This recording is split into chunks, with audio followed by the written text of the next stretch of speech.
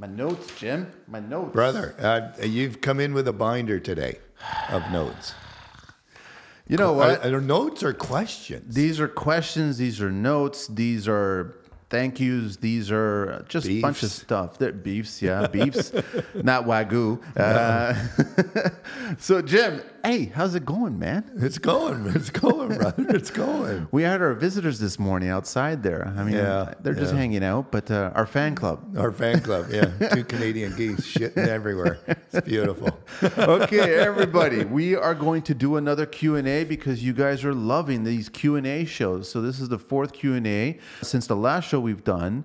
I've got 13 pages here of Q&A. Wow. Well, the Q part, we're going to be contributing the A part. But right off the bat, I want to do a few little shout outs. I know that, Jim, you talked to me. I want to do a little hint about Rentals for Heroes. Thank you. Yeah. So let's talk a little bit about that just to get the show going. For you people out there that don't know what I've started, 10 years ago, we started a charity called Rentals for Heroes, which basically bridges the gap from what the government will do for our veterans because they only can do so much. So what I mean by bridging the gap is, so right now, let me just step back a bit. We're dealing with veterans that have lost limbs in Afghanistan, also suffering from PTSD. So it's as simple as building a deck. It's as simple as, redoing a bathroom for the handicapped. We've been able to do our golf tournaments. We've been able to do our galas and our other fundraising over the past 10 years. Last year, we celebrated our 10th anniversary, and we had our 10th anniversary gala, and we had like huge numbers. We had 750 people. Full military was there. Everything. It was absolutely amazing. You have images on the website, don't you? We do. Yeah. Okay. And the website again is rentalsforheroes.org. So you guys can definitely check it out. We got it. We had it at the end of February, and then 2 weeks later, the whole world was shut down. I guess what I'm asking is, since everything is shut down, we can't do our fundraising like we are used to doing. We didn't have a gala this year. Most likely won't be able to have a gala next year. The actual problems for the veterans don't go away. They're still here. They still need help. I guess, guys, what I'm asking, if you can find it in your hearts to go to rentalsforheroes.org, and there's a little donate button, whatever you can afford. And I know everybody is, it's a shit time. We would really appreciate it. The veterans would really appreciate it. For sure. And, as I've always said, they served this country and they served us, in their time of need. I think it's our time to serve them and help them out. And so, you know what, guys, that'll be the end. I'm not going to, you can go to the website, have a look. Just remember, we live in a fantastic, great country, and there are some sacrifices that have made this a great country. Thank you. So if you guys do get a chance, please check it out. And if you can, and honestly, Jim, we're talking like $10. Anything. Anything. And we know that everybody's struggling out there, but we're all, like, Jim wants to continue this charity going. He wants to continue helping out. And I know that it was this week or last week I mentioned that anything we could do for the community, the same way with Joel on Laneway Building, and he was talking about building the pizza oven. Any little thing that we can do because we have our skills and we can contribute, please. That's all we're asking, right? So thank you again. So right off the bat, guys, keep on sending me the DMs for the stickers. I've got a stack of different postage stamps ready to go. I've got Canadian ones, US ones, and international ones, right? Perfect. And it's not crazy money, and I enjoy sending out the stickers. So please, I love sending them out. They've gone as far as Hong Kong, Australia, Sweden, Beautiful. Denmark. You know what I mean? Like, I want to get them out there. They're right across the board. Please reach out to me, get the stickers out. And once again, thank you so much for listening. This is really appreciated, man. It's absolutely amazing. Thank you. And we really appreciate you guys reaching out to either one of us, asking us questions. We will always answer these questions. It may not get right away as we expected. It's been getting ballistic regarding the DMs, right? And we don't want to say stop. We just want to say continue. Yeah. That's all we want to say, because we want to continue giving you guys the information that we come across. And so we like it. We like it that you guys are reaching out. So that's all that. I mean, the information, the advice, and you know what? Maybe it's not even the advice. It's the experience that we've encountered along the way. Whether it's right or wrong, I think we've all probably gone through the same thing one time or another, right? Yeah, for sure. And it's just how how other people have handled it. And I think that's the best way to take care of a problem, right? So Jim, on with the show. On with the show. Right off the bat, shout outs. This is just a mixed match of shout outs and questions and comments, all kinds of stuff. Right off the bat, Hayes from Hayes Newman Designs. Had a great chat with him, and the first thing he mentioned, because he called me out and asked if I could talk to him on the phone, and he was just saying, listen, your voice sounds different, because I usually listen to you guys at 3 times the speed. and you guys sound like chipmunks, right? So construction chipmunks. So I appreciate you letting me know that. I didn't even know that you could do that, but it kind of makes sense if you're listening to an hour and a half long podcast. Let's just get it going. 30 minutes, man, right? and you hear the whole conversation. So Hayes, thanks so much. It was a great chat with you.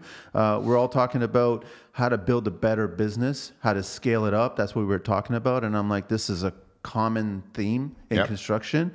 Everybody's looking towards automated ideas, getting rid of the notepad 2x4. Yeah. You know what I mean? You know what I'm talking about, right? Everyone has a notepad 2x4 and getting more tech savvy and more streamlined and scaling it up, right? But that's going to discuss later on where in today's COVID time, scaling up and that potential. Right. We'll talk about it later on. We'll totally talk about it later on. So we got Jamie again from Raven Built, and he had to share, morning, Manny. I know you're probably reading right now, 4 a.m. in the morning, as I usually do. Just finished the last 2 podcasts, and great stuff. I would like to be kept in the loop regards to whatever you and Jim are doing for an association or a group or whatever it is. I would like to hear other guys, and if I can help, also. Keep up the good work. That's it. But Jamie also has a question. I like how you cover all aspects of the trade. I am finishing up a basement, and I have a couple customers on my back about starting theirs as soon as possible. But I keep remembering that I have to concentrate hard on the finishing to take my time and do my best. Thank you to you both for reminding me that. I have a question. I am busier, and I met a cool guy installing a kitchen the other day that is licensed carpenter that went on his own a year ago. I was thinking that because I am busier, should I get him to help me on some jobs? But forgive my ignorance, but I am trying to wrap my mind as to what is the best option to have him work with me or for me. I guess once you meet a guy, he's a sub. Do you pull that trigger? Okay, so just listen to the words. Work with me. You're not his partner. Yeah. Or work for you. I mean, it's an employee.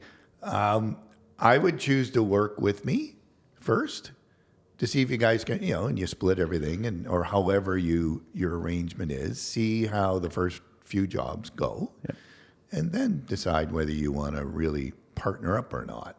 Because when you partner up, it's a different game, right? You're sharing everything. It's true. But and for mostly the positive, more pro than con. Yeah. You look at, you're struggling right now about clients. Well, your partner could go over and get that thing started. Yep. Right? And then you move right into it. So, you know what? I would do a couple jobs first.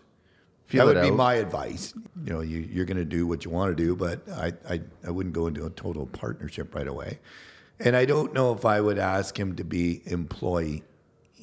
Just yet, because maybe he doesn't want that. Maybe he's thinking the same thing you're thinking. So you got to be careful on how you word that, I think. He's concerned right off the bat. He's like thinking if you agree at a certain price point, he's concerned that once he kind of does a partnership or an employee, he's going to end up paying him more than what he's going to be making. And then all of a sudden he's like, would that be beneficial to my business or not? And well, what if he's an employee? Oh, yeah. Well, if he's a sub and he comes in and he gives you a set price, but then all of a sudden if he comes in as an employee and I pay him and he's hourly, and then maybe something takes longer, then he's going to be making more money than he is as his own business. And we've gone through this. Yeah. Well, sometimes your guys make more money than you do. Yeah. And you shake your head because they come in and the scope is done and you've agreed on an amount. So see, that's, again, I just boil that down to experience. Yeah. So if he's going to be employee and you're going to pay him by the hour, you're going to find out in a couple months how fast he is, and then you can judge then you will judge your estimated time and everything else on how to do it. I mean, it costs you. Something interesting happened recently to me where it got me thinking. A trade said something that made me think that they actually cared about my business. And it just caught me off guard. I was really caught off guard where the trade actually said, it'd be interesting if you did this and organized that. And they started contributing ideas to actually make my business more streamlined. And I started, in the back of my head, I heard the suggestion, but in the back of my head, I was really thinking, this guy actually cares about my business growing. And that made me look at that trade differently because he was making an unsolicited suggestion for a better business. Right. And so you know what I see? What do you see? He's in the same position you are. Yeah. He's a business owner. Yeah. He works with you, for you, but he's a sub-trade, but he's his own separate business. So he thinks the same way you. So if he's going to make your business better, it just makes his that much better. That's exactly it. Right? You're now, scratching if you can get each your other. Employees to think that way. That's the challenge. That's the challenge, right? That's the challenge, right? Tim from Ohio. OH10. Hey, Manny, huge fan of the Construction Life podcast, and I've listened since episode 1. I would love to get a sticker. I'm out of the U.S., and you and Jim and Carlito have inspired me to get into carpentry trade. Thanks for all that you guys do. Regards, Tim. That's it. Just nice. Tim, where in Ohio? Dayton? I don't know exactly. He didn't tell me. He just sent me. He shot me an email. That's Toledo. all it was. I know. I want to give the listeners a little heads up on our friend over at Upper Level Finishes, the trade that slipped on the ice and broke his leg and had to cut everything. So he gave me a little rundown of what he had to go through regarding that whole procedure. So I just wanted to share it with everybody. Tuesday night was the accident. Wednesday at 3:30, I was awake in a temp cast, not a 45-degree leg waiting for surgery. I don't know what that exactly means. 8 a.m. doc tells me I will need surgery with rods and pins. Oh. That it would be done maybe the day or next. 10 a.m. nurses wanted me to walk on crutches and send me home to wait for surgery. Since the hospital was overfilled with patients, I told them there's no way I am moving my leg. I could feel the bones rubbing on each other even if I moved a little bit. 2 p.m., they moved me from the emergency to another holding room. 7 p.m., I was admitted and finally got a proper bed, but in the baby ward, since they had no room in the surgical wing. No food this whole time since waiting for surgery. 10 p.m. of the following day, not going to surgery, have some snacks and tea. Thursday, no food, waiting for surgery. 12, no surgery, I can eat. 4 p.m., 2-3 days later now, moved to surgical wing, 5 p.m., dinner. Friday, top of the list for surgery, no food. 4:30, surgery, good to go. 7 p.m., going into OR. Saturday, recovery, maybe will be released after. Physio consult, but they were booked for the day. Sunday, release day, just waiting for physio sometime in the a.m. 11 a.m. released. 9 p.m., wondering how easy would it be to shower if I actually had a walk-in shower. Monday, on job site, setting up the new guy. I don't know about that last part. I think he's still leg up on the couch, just chilling. Wow. He's got a few months of recovery. And where's that? Here? This is here. This is here, man. So that was his week from slipping on the ice and breaking a few bones in his leg, right? It's tough, and he can't wait to get back on the job site. Wow. So, brother, speedy recovery, man. Hopefully it heals up fast. I hope it heals up really fast. Okay, so let me see what else is here. I got another Tim. I got a Tim Reed. So he just found this. I would like to congratulate you guys for probably the best podcast in existence. Wow. Thank you, Tim. Thanks, Tim. Wow. I had just found it recently. I've been steamrolling through the episodes. I really liked episodes 47 and 99. 47 because that's exactly my belief. 47 was the building envelope with Hans. 99, as we know, was the framing episode with Jesse. So then 99 because I cut my teeth in framing back in the 90s and will always be a framer regardless. I had stepped out of framing in 2008 and took a more stable job. It got pretty shaky around here and been riding the easy path since. I am 42, now, and I can't shake the itch. So I'm going to try and ease back into building, planning to do some handyman type work and decks to hopefully build some relationships and see where it goes. All the GCs I worked with are long gone, and the next generation is in their place. I really want to get into building better and not just the code. Great work with the podcast. We definitely need more contractors like you guys to move this industry forward and to lead the next generation in. So that's Tim Reed from Christiansburg, Virginia. Wow. Thank you, Tim. Really appreciate that, man. That's very cool. Danny Velado. So Danny is the one I mentioned to you. So, hey, Manny, I just found your show on on my podcast app, and I think it's great. I've always been wanting to do a podcast for a long time. I am a constructor worker in the local 183 Laborers Union, and for many years was a former comedian manager and a promoter of Portuguese comedy. That just is funny on its own. He must know Dorval. I work for a big company, Tridel, and if you ever want a laborer on the show to talk about our day-to-day construction site drama and positive stuff, let me know. Keep up the great work. Thank you, Danny. I've already been in touch with you. We're going to figure out what day you're going to come on. And Danny, Local 183 is a huge supporter of Renos for Heroes. Thank you, guys. Are they really? That's very cool, man. Yeah. Okay, so Danny, we'll look forward to getting you on, because you know what? The truth is we actually haven't had employees on the show. Right. We've had a lot of business owners, small business owners and individual trades, but they're all small business owners. Everybody's an entrepreneur. Yeah. We haven't had employees, so it'd be great to speak to an employee of a big outfit, get their take on it. And I'm sure that he'll have a few Portuguese jokes here and there. At Brock.Peel. Brock is back. Manny, I listened back to episode 87. This needs to be talked about more. That was a real estate episode. Real estate is way simpler than a lot of people think. I bought a rental at 20 years old. Bought another house at 23 and did a basement suite at 24. I then sold my first rental and bought a fourplex. My monthly cash flow is now what's given me the confidence and stability to go out on my own. I spoke to Brock. Did you speak to him? Yeah. So yeah, he's got a nice little gig going on there. This is not bragging. I'm no smarter than anyone else, but real estate is so powerful and needs to be a part of everyone's portfolio. Sorry for bombarding your DMs yet again. Bombard me away. I don't care, Brock. No, it's 100%. Yeah. We've got the skills and we might as well use them for our own purposes and build these rental properties and rent them out and have this passive income coming in. Yeah, for sure. So that's a great idea that you're doing, and others should be taking it on as well. From Lee Bram Plumbing. No idea if you'll get this anytime soon, Manny, but just wanted to say I just started listening to the podcast. 33-year-old Toronto plumber, learned in the union, started a company, trying to make the jump to going fully independent. You and the boys on the podcast have made me realize how much my work needs to improve and get better. Always. Thanks, man. Yeah. Like the journeymen before you who tried to tell me that there was always room for more and better work. Thanks for all you guys, what you do.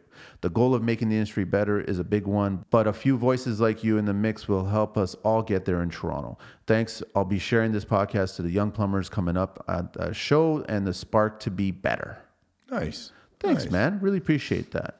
Ryan Connolly, he reached out. He's like, hey guys, my name is Ryan Connolly. I'm 21. I'm currently working as a carpenter apprentice through Hummingbird Hill Timber Solutions, owned by Hummingbird Hill Homes out of Burlington, Oakville, just outside of the Toronto area. Them. You know them? Eh? Well, they don't know me, but I know of them. Nice. Yeah. I really enjoy your podcast and the content guests that you have, a lot of whom are the trades that I have crossed paths with on projects already in my career. DGR, Maple Leaf Construction. I noticed one of your episodes, I think it was the DGR episode, you chatted a lot about my age, millennials. Dun, dun, dun. Everyone knows. Okay, the trades and how they relate. I would love to touch base and chat about my experience as a millennial in the trades, as well as being the youngest person currently working in my company. 21, eh? Yeah, it's good for you, man. Good for you for taking that on, man. For sure. And my journey into the trades and how people my age or younger should explore the trades and or construction in general as a viable and great career path. I think I have some interesting and insightful stories, experiences already in my young career as an apprentice that would be great to chat about. Please, I enjoy talking shop with other trades, people already established in their careers about the way they do things, how I can better my career as a self-made carpenter. Hope to chat soon. soon, Ryan Connolly. I've actually spoken to Ryan, so he's again on the list, and I'm eagerly looking forward to getting him on the show because I know that there's a lot of young guys out there like Jesse, other people that are in their early 20s making a difference. Yeah. Well, I mean, they're making a difference because they got the right attitude, right? That's 100% important, man. Right. Like you can't, and the drive. I mean, it's not an easy. We're not in an easy business. no. Physically is one, mentally and emotionally is the other one, right? And you got to be strong mentally, and you got to be in half decent shape too if you're going to be a carpenter and all that kind of stuff. So there's nothing wrong with that. As many push-ups, you guys got to start doing some brain ups or something. Brain ups, yeah. Brain ups, man. I want to talk a little bit about the association, Jim. All right. I know that we're skewing towards calling it a mentorship. Yeah. Some sort of mentorship, because that's what I think it's becoming. And so I just want to discuss it a little bit more for our listeners and try to get an idea of where we're headed with it. What are your thoughts, man? Yeah, I think if we can get some more feedback from everybody out there, and just if that's what they want. What do you guys want? Yeah, what do you guys want? What are you guys looking for? We know that you guys are looking for mentors. You're looking for positive guidance. You're looking for people who have experienced things that you may potentially experience. But we want to hear from you guys. What do you guys want? Yeah, I think so. I mean, because, we can sit here and talk, we can answer questions. But remember, we're only answering it from our experiences, whether they're right or wrong. I mean, we can only give back what we've experienced and how we've handled it. Again, I'm not afraid to say that, I've made mistakes in handling some stuff, Me too. over the years, but I said it's the only way you're going to learn. May not always be the best way to learn, but right. I mean, like they say, don't do what I do, do what I say. yeah, right. Exactly. So we really want to hear from you guys on what you guys are looking forward to and why. And I think it's important. I think it can be a broad thing. I think it can be a mentorship. Yeah. But I also think it can be a membership of other things. Mentoring is just part of the whole. Well, I'll just use the word association again. Yeah. Because there'll be others that will be beyond. They won't need mentoring, but they'll just need, hey, how did you handle this thing? It's kind of like a round table thing, right? I know, but rubbing elbows with other like-minded contractors or people that are 5 years ahead of you or 5 years behind you, it actually adds, you know what I mean? Listen, man, like professional athletes don't get better because they keep on playing with the same players. No. They get better because they're playing with somebody better. Yeah. So It's the same thing in construction. So you might as well, if we can facilitate somehow that you could rub elbows with somebody that's 5, 10, 20 years ahead of you and what they've done or what you can improve on, please, by all means, ask us and we'll help. Yeah, you know what? Like I was telling you earlier, I spoke to Jay from Elite Construction yesterday, and he just sent me an email and just said, look, and he's been in the business 15 years. Oh, wow. Yeah. And he just says he's jumping, like he's now getting up into the $1 million projects, and he's having a hard time going from lump sum into cost plus. He was bang on when he said, I'm pretty sure all my competition is cost plus. And I said, there's a reason. There's a reason. I said, you're getting up to the big numbers. And once we explained it all, how it worked, it kind of made sense to him. And but there you go. There's a guy that's been in it for 15 years. Yeah. So he's still, I would call him a veteran, but now he's making the jump to the next level. And he wants some guidance. Yeah. Yeah. He's trying to figure out what are the proper steps. Right. And again, guys, like, it's taken, and I'm still not sure that the way we do stuff, our cost plus or our custom cost plus, how we explain it, because it's not exactly cost plus, but it kind of follows that format. But it's taken years to figure that out. And I don't even know if that's the perfect way yet. But if it works for you and it works for the client, then hey, then it works. Don't reinvent it at that point. Don't reinvent it, right? But always don't forget that you're still in a business to make money, to be profitable, to move forward, to grow, to attract more employees, subs, or anybody. to branch off, to do whatever. So don't ever forget that. It's not a one-man shop, one-man off kind of thing. Don't ever forget that. It's you know what I mean. It's a stupid saying, but it's a journey, and as you're going through it, opportunities will show up, and you decide to go that route. Exactly. I mean, I was well into my business when I was asked to do this show, not this show, like Real Reno show, and the good part, it was I could either take it or leave it. I wanted to take it only because we needed, the industry was a mess. Still kind of is a mess. Where the contractor was always looked at as the guy that's ripping, the homeowner off. And you know what, you could play that role both ways. Maybe the homeowner's ripping the contractor off. I mean, it was good. The timing was right to try to get the information out that, hey, we're not all bandits. No. Most of the problems have usually come from the homeowner. They do. Right? But no one ever sheds light on that No. because I guess we don't want to, or people are nervous if it's going to come back at them. But 3 sides to every story, man. Always. 3 sides. So, I mean, I took a chance doing it, and I got shit on. Yeah. It was a 50-50 thing. But that's the thing. You put yourself out there. Yeah. Someone is going to say shit, or lots of people are going to say shit. Yeah. And so be it. It's whether it bothers you, that's up to you, man. Like, I mean, the people that actually got it were the guys that were in the same position. Yeah.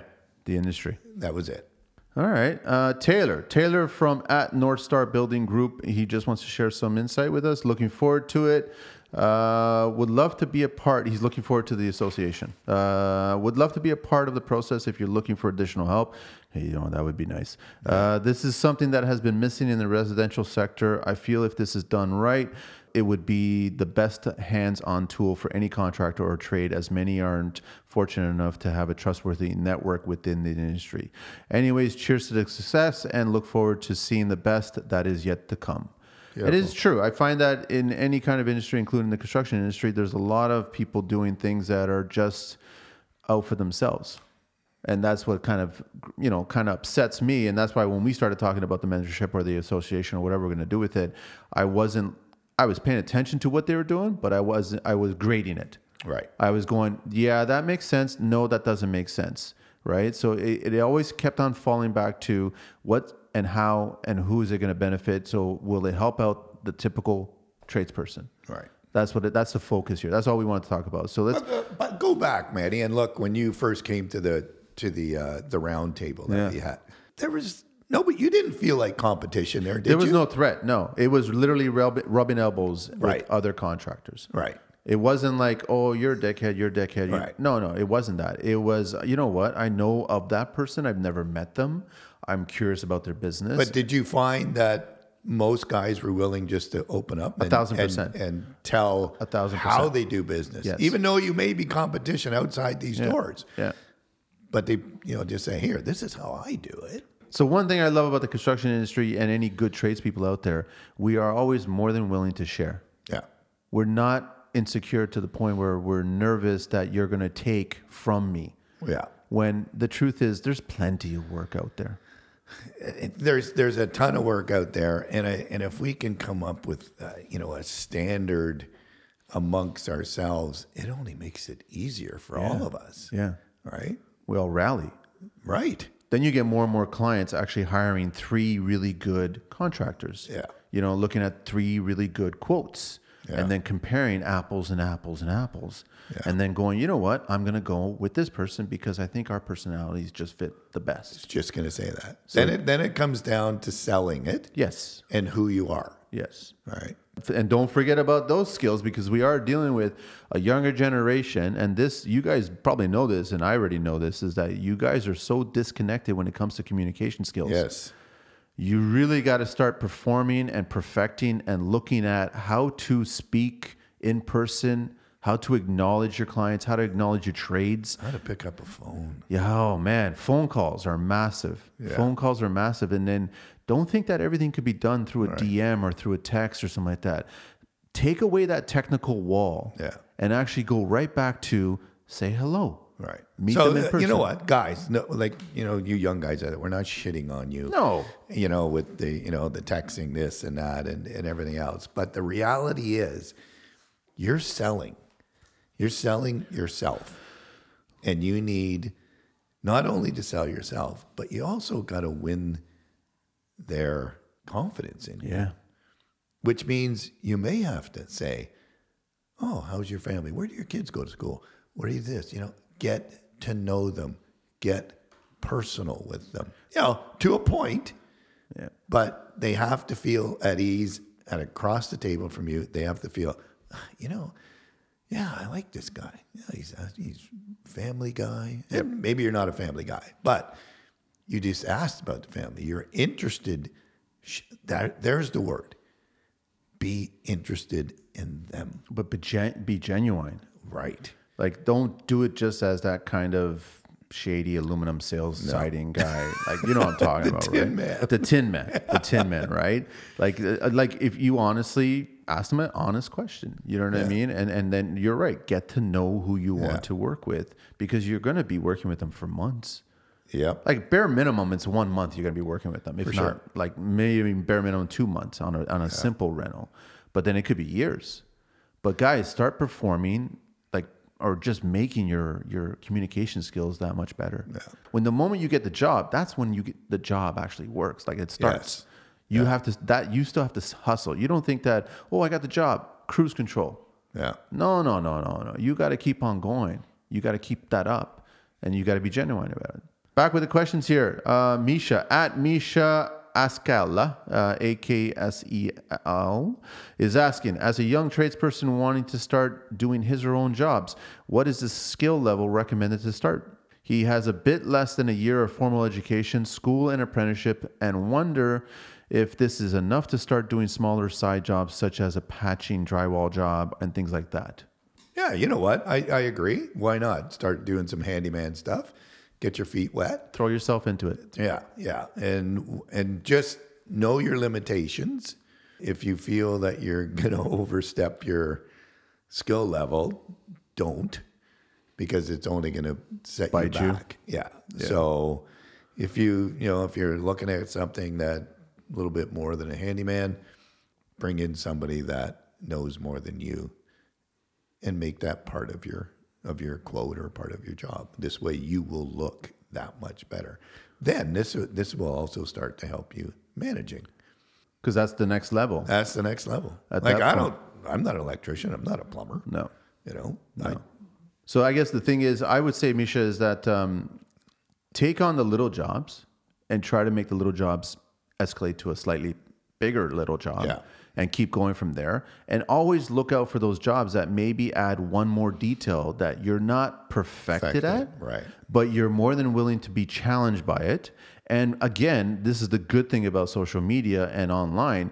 You could always look it up. Yeah. I would say filter yourself, that there are the celebrity wannabes that just want to show the glossy stuff, but they don't really show you the true essence of what that work is being done.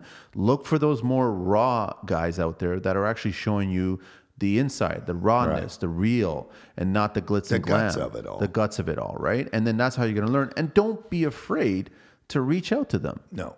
And then ask them a question. I go, listen, I want to do a little taping job here. I want to try level 5 for the first time. What's the best way? What's the Darby I should use? What's the base coat? What's the mesh? Just guys will be willing to let you know that information, right? And from that job, you'll probably take it to like a wainscoting job. Right. And then you're going to ask somebody, what should I use? MDF or poplar? What glue should I use? And just keep on asking these questions. So start with a little job, take another little job that has a little bit of extra detail, take it to another little job that has 2 extra details. Before you know it, you're remodeling a bathroom, a kitchen, a salon. But don't do it for the money. No, do it for the education. Right. Like if you feel that you got, I've underbid this job and I got to go fast. Don't. It's all about experience. It's all about learning right now. Learning costs money. Yeah. You're still going to make something. You may not make what you wanted to, But look at, I mean, the bigger value is what you learned. It's funny how everyone's always worried about, okay, I'm going to lose money here, so I got to speed it up, which means I got to cut some corners. The same way that clients and other tradespeople will see the quality that you put into something, they will see the quality that you don't put into something. Right. So if you want to just shift gears and speed things up to save some money so then you can make money at that point, someone's going to notice. Yeah. So just be careful on that one. Okay, Misha, thanks, man, so much. Chris Goodwin from Chris CG82. Hey, Manny, hope you're well today. I'm 38, currently serving in the RCAF as an aircraft tech. I used to be a painter back in the early mid-2000s and had the opportunity to do some work with Jim and Carlito, working with Craig Lowe. That's interesting. Oh, Craig Lowe, yes. Yeah. First off, love the podcast. Secondly, is it viable for a person at my age to jump from a comfortable career that is not completely fulfilling to carpentry framing? Is the life experience valuable to an employer, and would someone of my vintage be looked down upon getting into a real trade so late in life? I look forward to your response. Cheers, Chris. Right off the bat, Chris, I got to tell you that I got into construction 38. There you go. You know, after I was in the film business, so I got in at 38. So you can get in at 48, you can get in at 58. So he's in the Air Force. He's in the Air Force as a tech. Okay, so here's what I say right off the bat. You've got more discipline than half the guys already. Yeah, I was just going to say right? that. Yes. 100%. It's true. Yes. Yeah, you know, you've got the discipline, you've got the drive.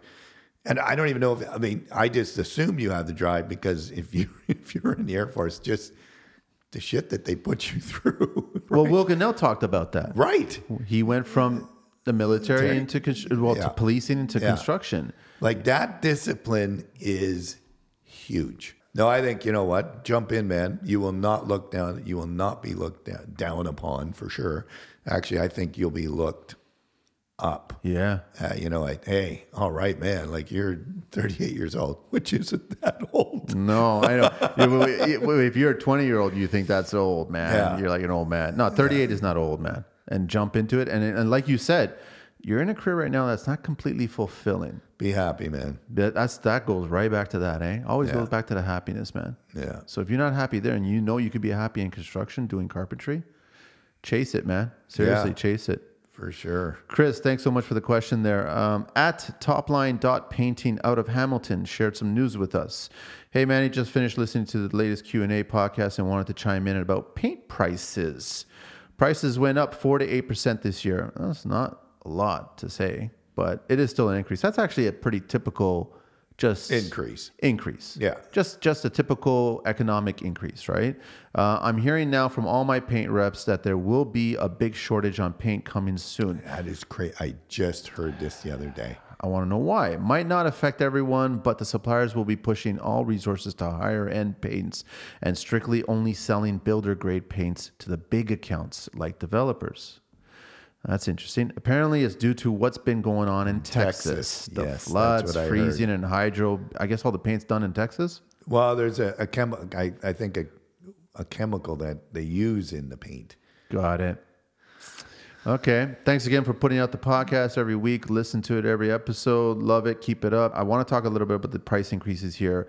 So due to this, how much of an increase are you going to see? Like, are we going to see that special treatment where, I think you mentioned this, Jim, the big developers are going to get all the wood before us smaller exactly, guys? Just what we were talking about. So he's mentioning that the big developers are going to get all the paint, the more economical paint. So how I heard about this, just talking through a buddy of mine, Terry, who was on the show. Yeah.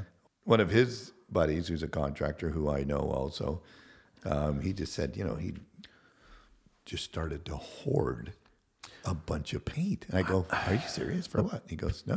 Paint has a shelf life, though. Right. Paint has a shelf life, But I guess he knows what he's got coming up. Okay, so it makes sense. And he's just bought all this paint.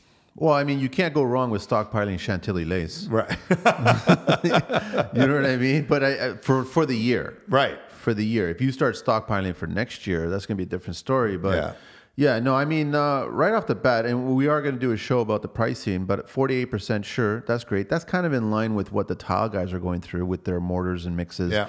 They're having a typical economical increase. But yeah, are we at the point where all trades should start stockpiling? Like, I don't know. I mean, how do you do it? Okay, so you're going to rent a space, you're going to rent a storage unit, you're going to start doing that, you're going to start putting on, and then you got to be Kreskin and assume what work is going to be coming down the pipe. Yeah. And then what if you don't? So is it going to benefit you? I don't know. That's a hard question to answer. You know what? I mean, let's while we're talking about it, maybe this is something now, not even maybe, this is the hardcore conversation you got to have with your clients. Hey, we're only at the framing stage right now. I don't know if I'm going to be able to get paint. So just so you know, I don't want to take the heat. Yeah. When we're held up for a couple months waiting for the right this, that, everything, because that's where it's going. It was interesting that I was about a month away from needing some bat insulation, and the client wanted to go with rock wool. And then I got a message from somebody saying there's a shortage. And I'm like, what do you mean there's a shortage? I don't understand how there's a shortage. But apparently there was a rumor there was a shortage going on, and there wasn't really a shortage. So when I was ready for it, I put an order in. There was a slight shortage. I had to go to a certain store to get it, but I did get it. And I found it interesting that they didn't have an increase. They're one of the products out there right now that hasn't increased. So you got to kind of, we're going to talk about the increase later on, but you got to wonder why and what is going up and nothing's going down.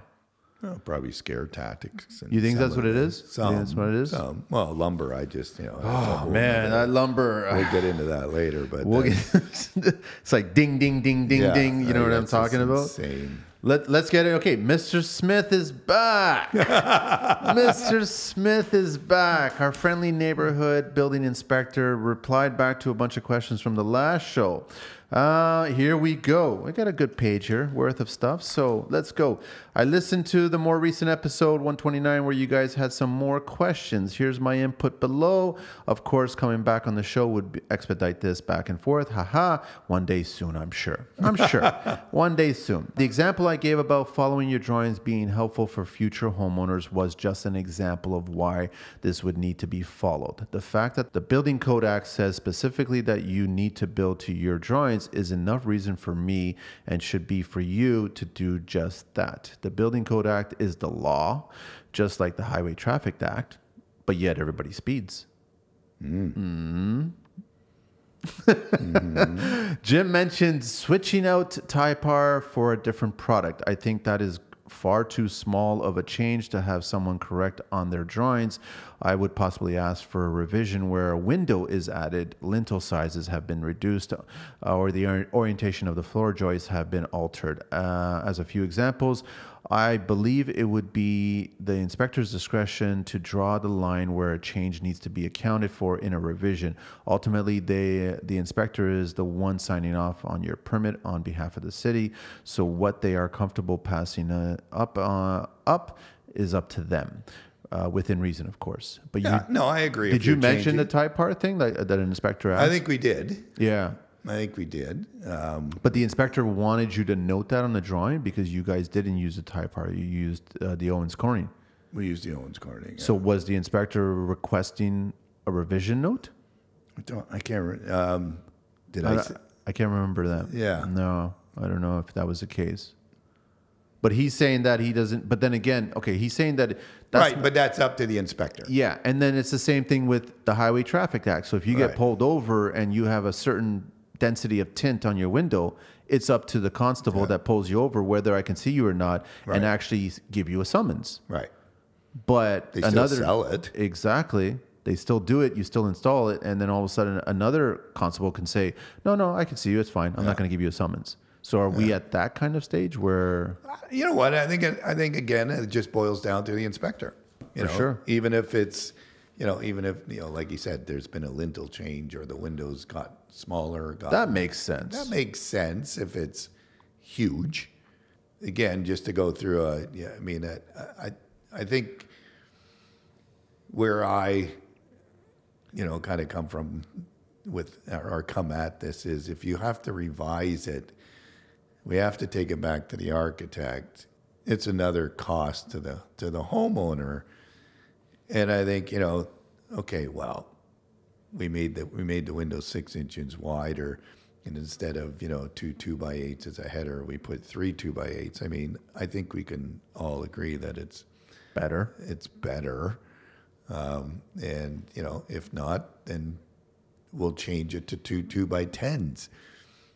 But to go through a revision, it's just going to cost the client that much more money. And what do you think happens, Mr. Smith, when you have to go back to the client and ask for more money? Like, who do you think is the one that's going to get the brunt of that? Yeah, not you. Not the inspector. No, we are. We are. Yeah. He brings up the point. Remember that we were discussing that walkout, or that at the walkout, the window well situation where I was 3.5 feet away from the footing. So he brings up that, and he says the contradiction you pointed out between following your drawings and there being mistakes made on the drawings gave me a good laugh. It does happen where a plans examiner will miss something, but this is obviously not something that would allow you to not comply with the minimum requirements of the Ontario Building Code. The person who prepared your drawings also made the mistake of submitting drawings that didn't meet the OBC. So now we're pointing the finger at the architect. So I would imagine some blame should be taken by them as well. Read the fine print on the drawings. It's pointed at the contractor again. Yeah, so, okay, it was drawn, submitted. It was drawn according to the OBC incorrectly. It was submitted. It was approved as a mistake based on the examiner. And now it was caught by an inspector. And now the inspector is asking for the GC, in turn asking for the client to pay for an architect and or engineer to sign off on that 6-inch variance of being too close to the footing. Right. But now we go back to the building inspector is not going to go and have a conversation with the homeowner to get the extra cost for the letter to submit to the city. Nor is he going to go back to the plan examiner and say, hey, you missed this. So how about if we just split the cost? The city pays for half of that. We'll pay for half. No, we'll go 3 ways then. A third the client, third the city, third the contractor. That's not going to happen. It's going to be 100% the client. That's what's going to happen. Yeah. And then that's going to be residue left with the GC when it comes towards the end of the job. And if you get enough of those little residue payment situations, you have the potential to have a bad client. Yeah. Right. So that's why, most contractors would probably pick up on it as they're doing it. Yeah. I guess we can agree to disagree on some of this stuff. And he brings up on this other side note. So he goes, I don't want to imply that whatever me and the building department does is always right. I am just as capable of making a mistake, just like anyone. I have gone through some phases of how I act and treat people, and I have landed on the mindset that if I point something out I believe needs to be addressed, you are welcome to provide documentation or code reference, etc., to show I am wrong. If I was wrong in my interpretation or understanding, I am happy to admit that, and I'll move on as needed. I am really trying to not let my personal feelings get in the way of these types of issues. But it's so hard not to let the personal right, but there's get been times too where, we've had a engineer's report stamped and everything else. Some inspectors still try to override it. They do. So how does that work? Yeah, your ass is covered. The liability's already been transferred away from the city. So why do we have? I think then it just becomes a personal grudge match. That's a pissing match. Yeah. At that point. He talks about, do cities get sued often? I'm not too sure, but I know it does happen. I have heard stories from colleagues of them attending discovery meetings and having to testify regarding past permits. That certainly is something I would want to protect against. We have a legislative requirement to inspect construction at a certain stages. Not doing that or doing a poor job can lead to lawsuits which no one wants to be involved in. I imagine a lawyer involved in a construction law would have a better idea of how often cities get sued related to building permits. I don't know how else you could recover any costs associated with building to drawings that the city reviewed that had made mistakes that ended up costing your thousands of dollars to fix, other than to sue the city. I've had plan examiners make mistakes on plans I am inspecting, and it sucks because now I have to be the person on site telling someone they have to spend money to fix a mistake that was likely caused by my department. It's not good for anybody. Oh, you know what? So he just answered everything we just spoke about 5 minutes ago. Exactly, basically. Right? Thank you, Mr. Smith. This is We're on the same page now. All we want to do is work together. That's all we really want to do. Yeah. Jim's question from the last show: what if the homeowner doesn't want you in their home? We were questioning that, if that's the case, or what's the story. So the BCA, the Building Code Act, actually speaks to this, and so does the law generally. If memory serves me correctly, the Magna Carta was a document drafted many years ago that had that classic saying, "Your home is your castle." That would be the same reasoning of thinking with construction sites as well. If I am wrong about that, you can just edit that out. The BCA section 16 essentially says an inspector should not enter or remain in any room or place actually being used as a dwelling unless you have consent or a warrant. I don't have endless power, and I don't want to cause confrontations either. Personally, if anyone on site was getting somewhat aggressive or was giving me the impression they didn't want me there, I would try to wrap up as quick as needed to leave and let everyone cool down. I've had contractors yell and swear at me and try to insult me, and I've had to just say, "I'm leaving, have a nice day." I agree with him. I mean, it should never get to that. To that point. I've been involved where I wasn't yelling at the inspector. One of my trades was, and I had to calm the trade down because it doesn't end. It just doesn't end. It doesn't end well for either side.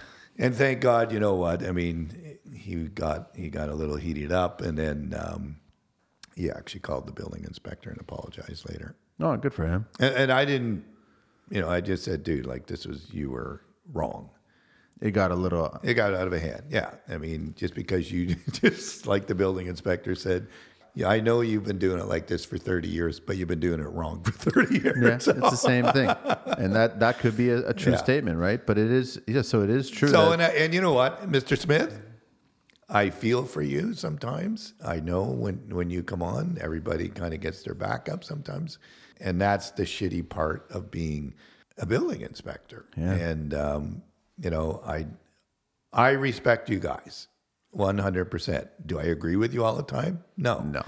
But I respect you, what you do. And, and I think of those times where you've been yelled at and, and you feel that you just may as well just get off the site because it's not going to help any.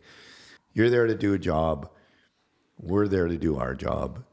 And, there has to be some kind of happy medium somewhere that we can all just work together and get, because at the end of the day, I mean, the client really just rules and dictates everything, how it all goes down financially. You get these old dogs, though, contractors, and instead of trying to be confrontational, why not just ask the inspector a few solutions? Why don't you just say, okay, can I do this? Can I do that? Like make some alternatives instead of, and see if that would please the inspector. See, I think the problem is some of us old guys just don't like a young inspector coming and telling us how to do it. You think that's what it is? Yeah, I do. I don't care how old you are. If you're really young and you're coming in and going, this, and this, I'm going to challenge you. Sure. For sure I will. Sure. Whether I'm going to win or not, doesn't matter. But I'm going to do it in a nice way. But I know there are some old school dudes out there, man, that they're gonna go head to head with you. They will. To be honest, Jim, I don't think I've had an inspector more than I'd say 45 years old. That would be the max age I've seen. I've seen plenty of late 20, early 30-year-old inspectors. Yeah. But I one or two 45. I doubt if I've seen an inspector in their 50s unless they're, keeping their age really hidden. I had one who was in our area for a long time, but now he's moved downtown a bit. He was in his 50s. Yeah. Mid 50s. Great. And you know what? He was a builder. Okay. And, we related on everything. And there was things that he said, Jim, that we gotta do this. Yeah, okay, man. Sure. I mean, why would I challenge you? You do the same thing I do. Yeah. And you have a job to do. So there's that common ground when I know you've been actually doing this for 30 years before you became an inspector. Yeah. Like I said before, I think it would be nice for a building inspector. I know he's said Well, earlier. that's the next one that he Oh, brings okay. up. All right. Because we did cross that one, right? We did, but he still says, I still don't see how on-site experience is going to benefit the inspector. We aren't there to be lenient. I guess it depends on what the issue is, but that will be up to the individual inspector to argue or let go. We always rely on OBC because that is the main regulation we are on site to enforce. I know it happens, but we aren't on site to look at your work or form a personal opinion or on whether or not the work is meeting the OBC. I'm sure it would help bridge the gap between book knowledge and site knowledge, but I don't see where the benefit would really be. The OBC sets out the minimum requirements. Either you meet them or you don't. And my ability to know how to place rebar, nail together trusses, or install vapor barrier wouldn't change that. Okay. Again, an engineer usually comes out for the rebar. Yeah. So you have all this documentation. The trusses are already engineered. Yeah, he takes the truss layout and looks at it, makes sure all the everything's in place.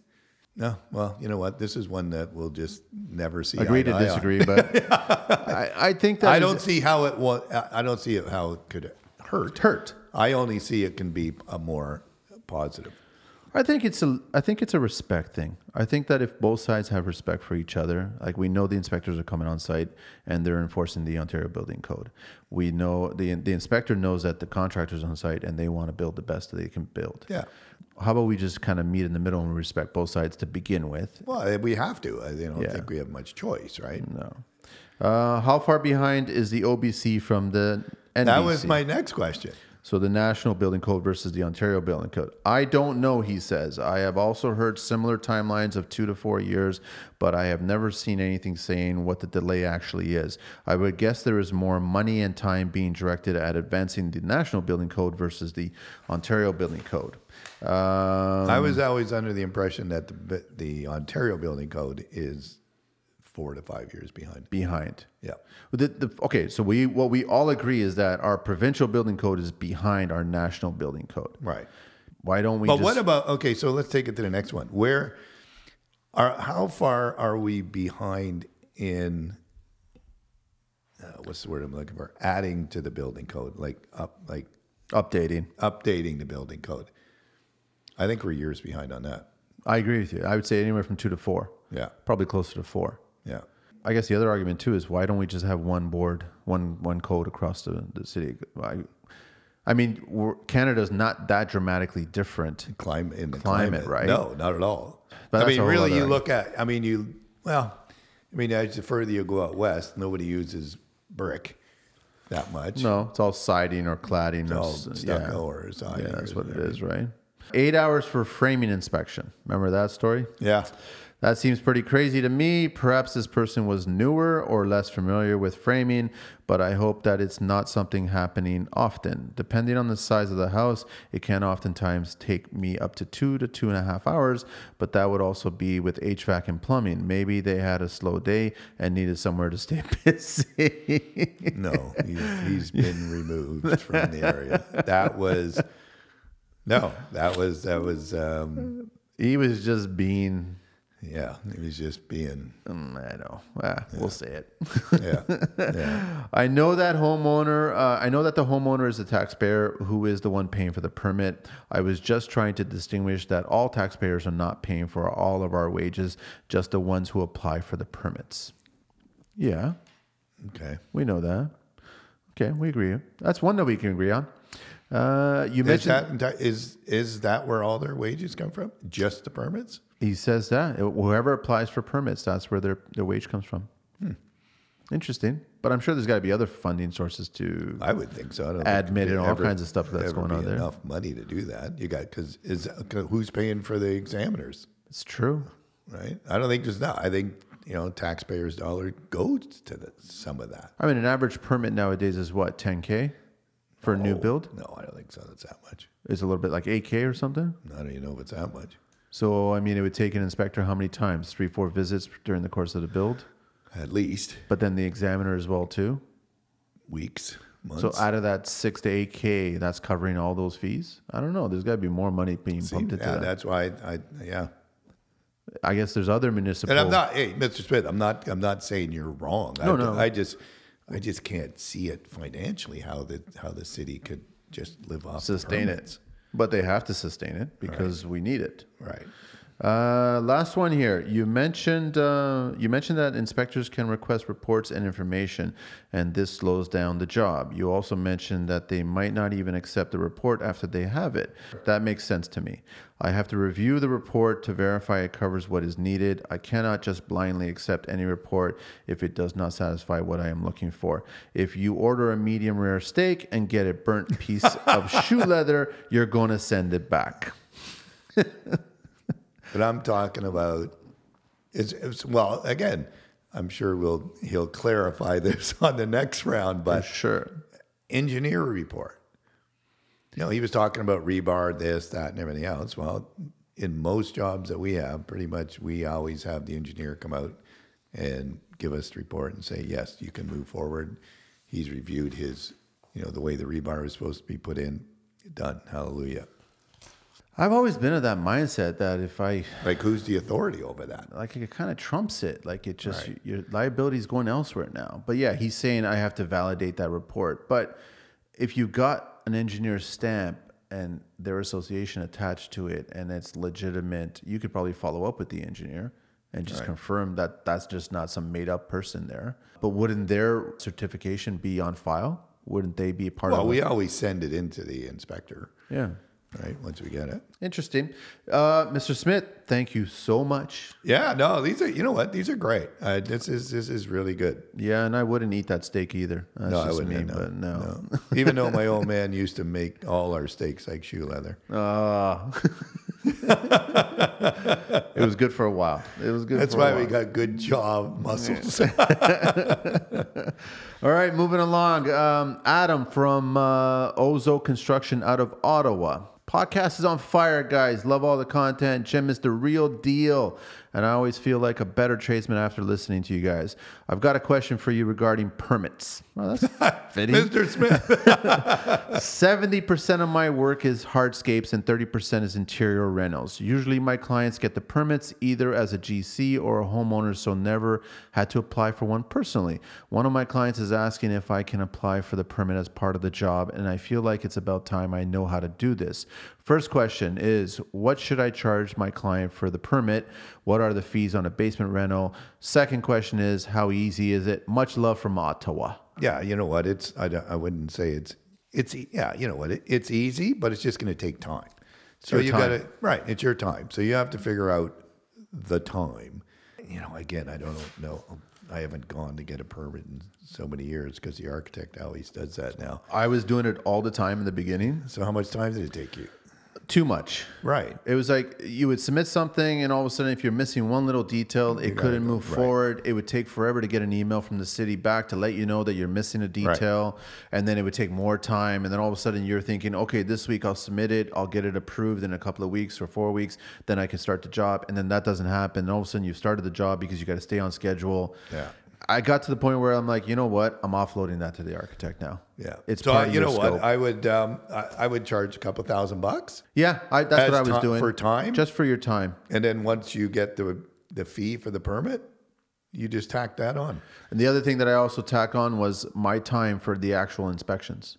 So I would have to sit around and wait for the inspector. Now, most building inspectors here in Toronto are pretty good. They'll give you a window, and they'll show up on that time. And even some guys are great to the point where they'll actually text you or call you and let you know, I'm running a little bit late. One took a little bit longer. I'm going to be an hour later than what I scheduled. And I like that. As for the ESA, that's a different story, but I won't get down the road.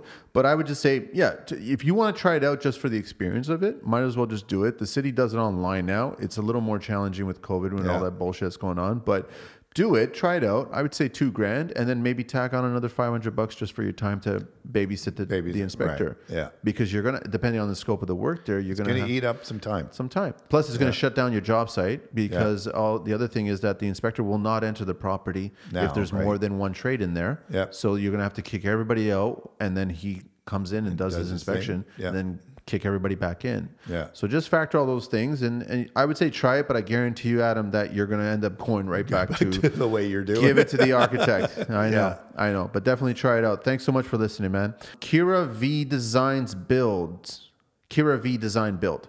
asks, I don't remember his name. I'm really sorry about that. How you doing, Manny? I've been following you for your personal account, yada, yada, yada. It guides us young contractors and also helps us grow the podcast. My ex-boss used to do that too, but since I started my own business, they weren't happy and never stayed in touch, sharing knowledge. That's why he listens to the podcast. But now his ex-boss is not sharing knowledge anymore. So trust me when I say this, you're a big guiding light to all of us. I have a small issue that comes up a lot with clients. They want to know itemized estimates. Okay, let's talk about itemized estimates, right? So they want to know what framing's costing, what drywall's costing, paint, trim, work, tiling, etc. per room, so they can evaluate what could be pushed for future and what could be done now. If by chance I give them a few details about anything, they start comparing individual quotes to market, other painters, and so on and so on. The electrician is charging X amount for pot light. Well, you're charging X amount for this pot light, right? What are you charging? They start asking, right? It becomes annoying trying to explain ourselves about how we have everything on the books, licenses, insurance, high-paid professionals with good workmanship and better tools to achieve such quality work. We can compete with cheaper contractors, but clients always compare.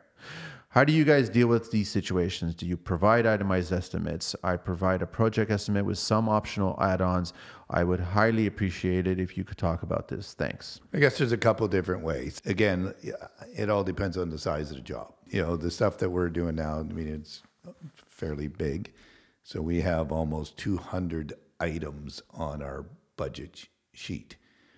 Whoa. Right? So, but you need those 200. Right. And it kind of itemizes everything, but not down to the point where you're just explaining about it right now. So, we would have, a demo cost, an excavation cost, and then the foundation cost and a framing cost. But that's all one big lump number, You're building a 4,000 square foot house, let's say your framing's whatever, 80,000. And then the next line is framing material. That's probably in this day and age, probably 150,000. We'll get into that. And then, then as you go, the foundation is X amount of dollars. That's it. But we're not going to, and then when we get to the electrical, it's a number. We're not saying how many pot lights are in it. In the estimate from the electrician, he's saying how many pot lights he's going to put in. And then when you get to that point with your client, they're going to say, oh, okay, so it's $50,000 for electrical. How many pot lights is that? And then you just go to your book and say, here, there you go. It's, 90 pot lights, or whatever. If this is a small renovation that you're doing, a couple rooms, I can see why they want it broken down. I mean, it is a pain in the ass, totally. That's how you have to do it. If you're looking at the job, right? If you want the job, or you put down, I just did this small little job, and right now I just put, demos this, carpentry's this, electrical is this, and plumbing is this. No detail on it because I don't even know what the detail is yet. Yeah. So I know, what? It's a tough one when they start picking it apart. But not to sound like an asshole. Again, I think this is when you have to step up to the plate. And not even step up to the plate. I guess this is when you have to put your foot down and just go, you know what, this is what I need for the project. This is how I broke it down. Give me the job. And then if you want to take a couple little things out here and there, then I'll do it. But really, we're talking about, a couple $100 here, a couple $100 there. You can tell with the quotes you have in front of you, and if you've had an interview with them, who do you want to work with? Yeah. Period. I mean, you know what, guys? I mean, again, if you're going to be nickel and dime to death, then it's probably the job you don't want. That's the other thing that you got to start looking at. So you really need to look at it that way. And I'm not in front of the person. You're in front of the person. You're the one that have the gut feel. You're going to know if you can work with this person. But I find when the tires are getting kicked, now it's getting down to how much is a pot light, how much is a receptacle, You got to question whether or not you want to work with them. Yeah, I'm sorry. True. Not to be arrogant or anything like that. But, it comes to time, like, again, guys, my time is worth something. And I'm not here to pick out everything. Like if it's maybe it's just not your client.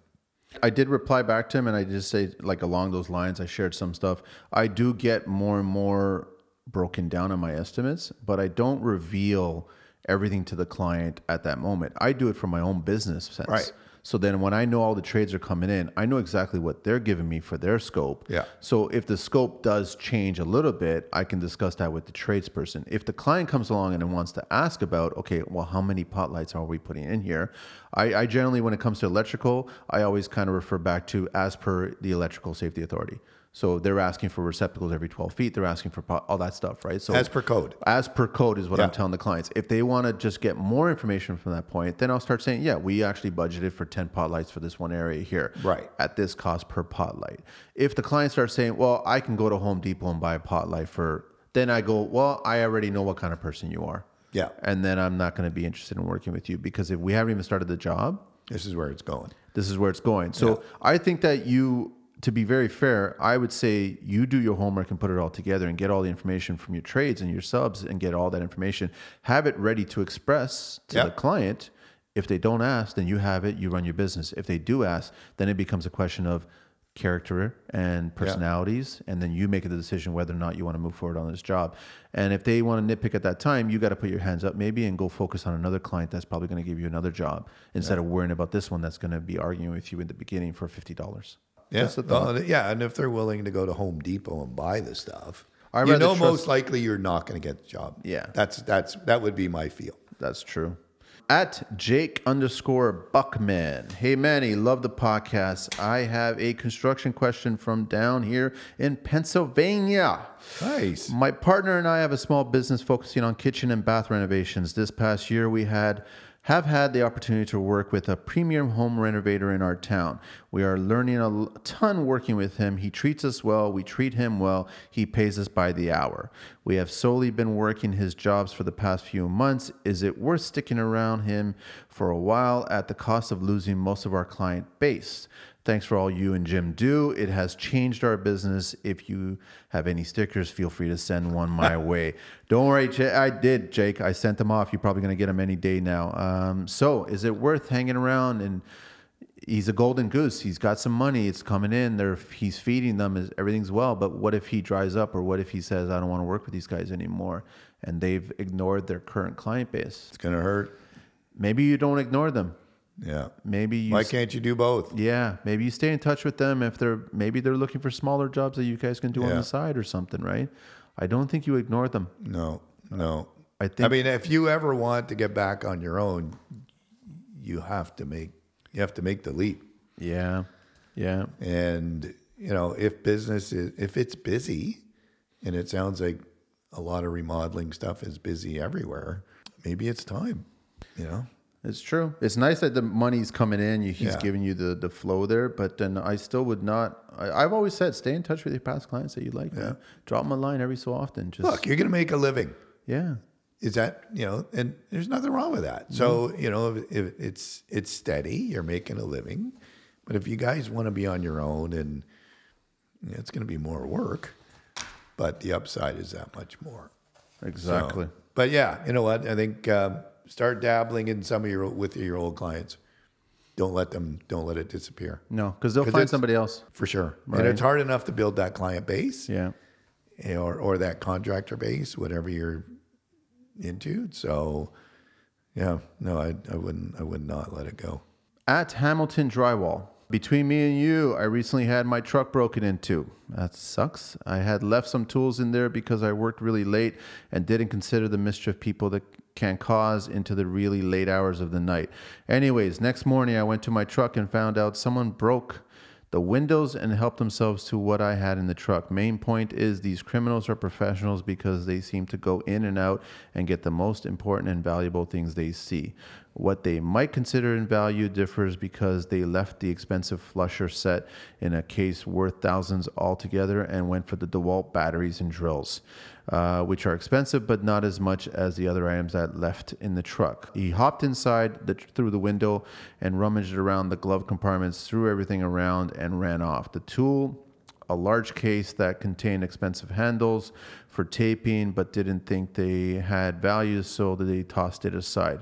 Point I wanted to make is that we as tradespeople rely on these tools and also somewhat rely on the basic security of door alarms, which if you smash the window and open the door will open. But these thieves know this, so they just go through the windows without opening the doors. I was somewhat comfortable with the basic security on my truck, but now to better protect myself, I will be investing in an aftermarket alarm system worth about $650 that has sensors. If they smash the windows, amongst other things, the alarm will sound. I think it would be great if you were to talk about what people can do better protecting their investments. I think $650 is nothing compared to the anxiety and stress my partner and I felt that morning when we found out we got robbed. We were devastated because we work very hard for our business and investments. Alarms would ring if the door opened. So it sucks. Yeah, I wonder if he's driving a van. So, I mean, my suggestion, if you're purchasing a van and you're going to get a van, get the one without the windows in the back. Yeah, so it makes it a lot harder to get in there. Yeah, and always then put the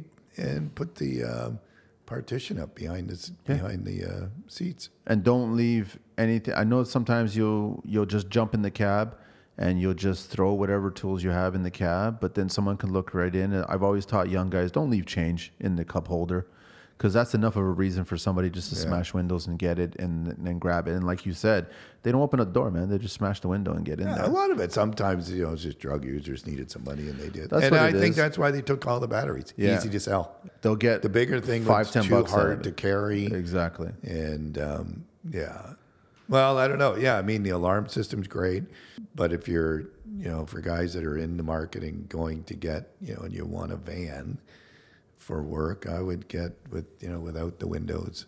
I've always said it. It was funny that even lately in the last year, I've had lumber delivered, and I've always questioned, should I just leave it on the driveway or should I just carry it and put it into the garage? And these days I carry it and put it in the garage. You have to. Because I swear that there might be a possibility someone driving by and they'll see and they'll take it. So I've always left my work truck or whatever in a position that if it does get broken into, it doesn't devastate me.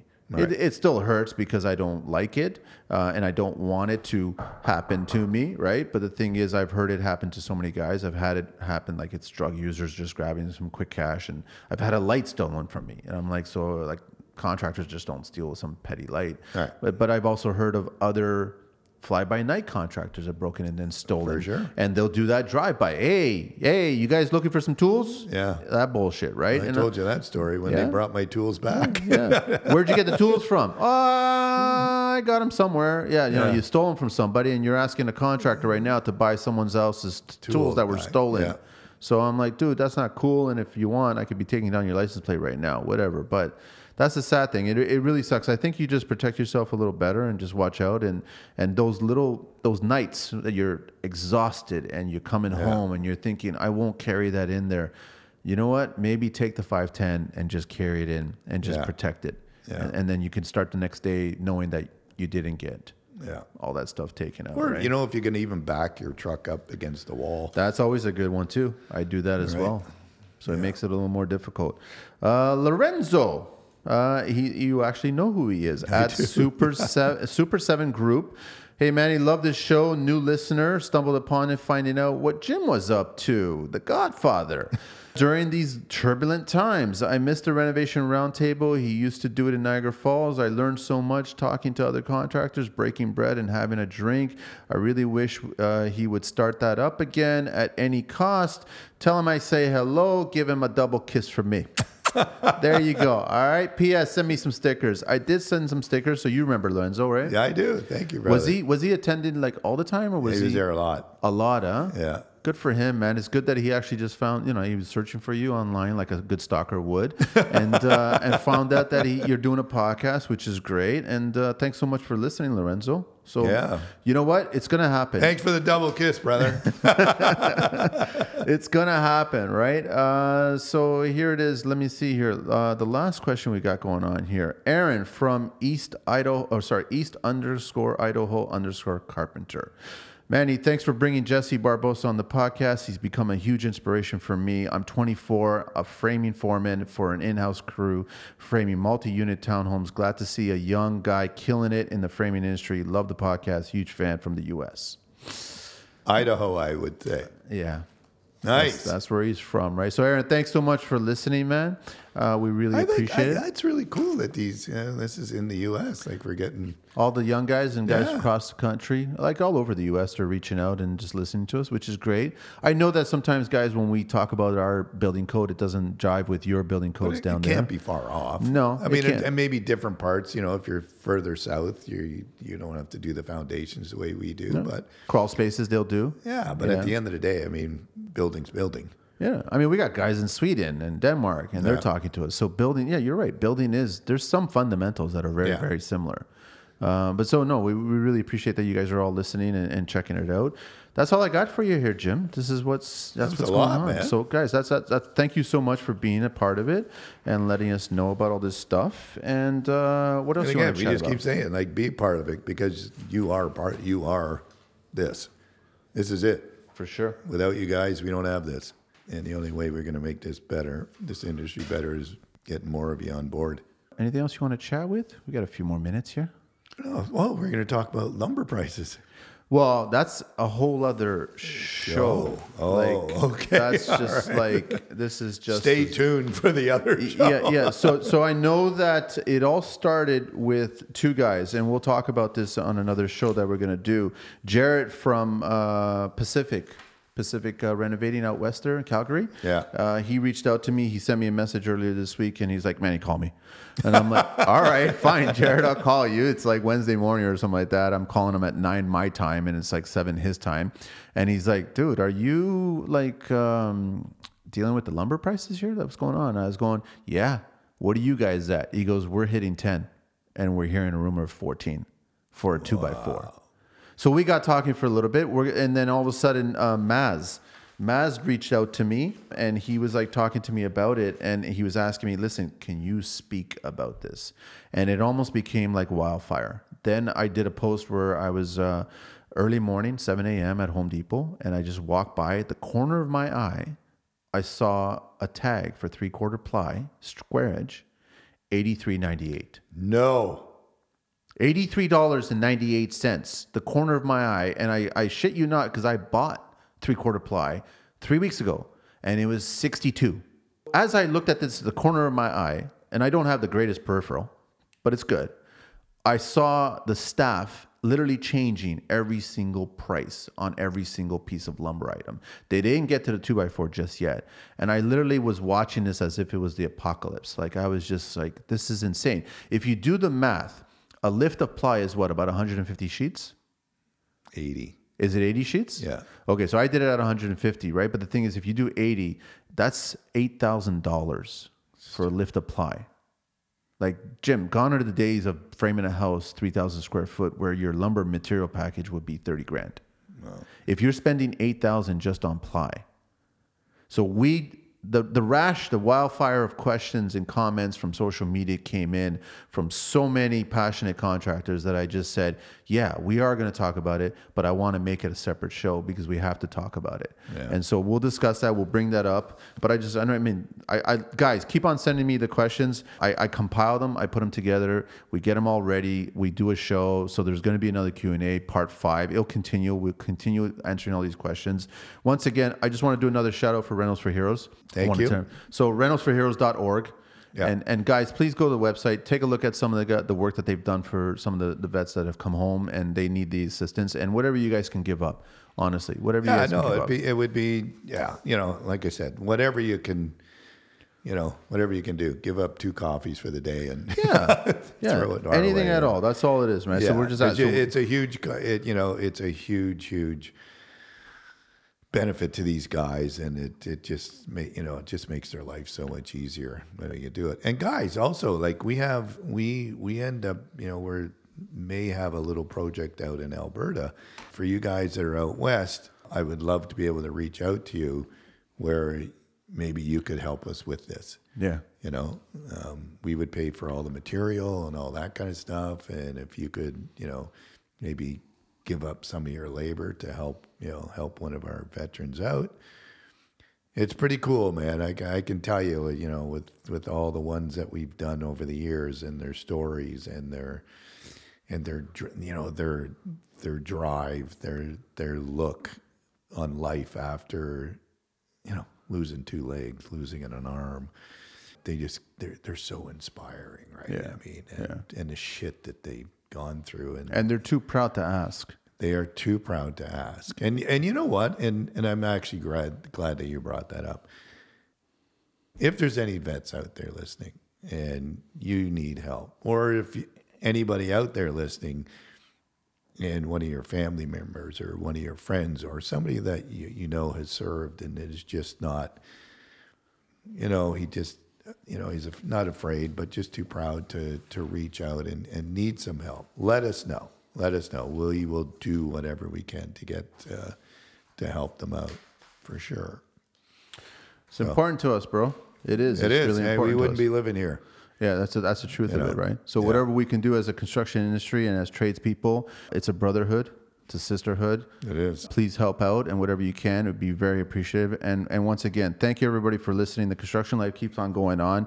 I'm thoroughly enjoying chatting with Jim on and off mic all the time, and we've got a bunch of ideas, a lot of spinning hamster wheels going on exactly. with ideas of what we want to do. And we know that what we are doing and what we're contributing to this industry is actually making a change for the better. Yeah. So it's going to continue doing that, and we want to do that. So guys, again, follow Jim. He's not posting, even though I told him to. I'm going to try. I'm going to try. Like, I'm old posting. School. This is where you young guys can help me. Yeah, exactly. Maybe at the first roundtable, we can have a little Jim Carrick seminar of teaching them how to do a post, right?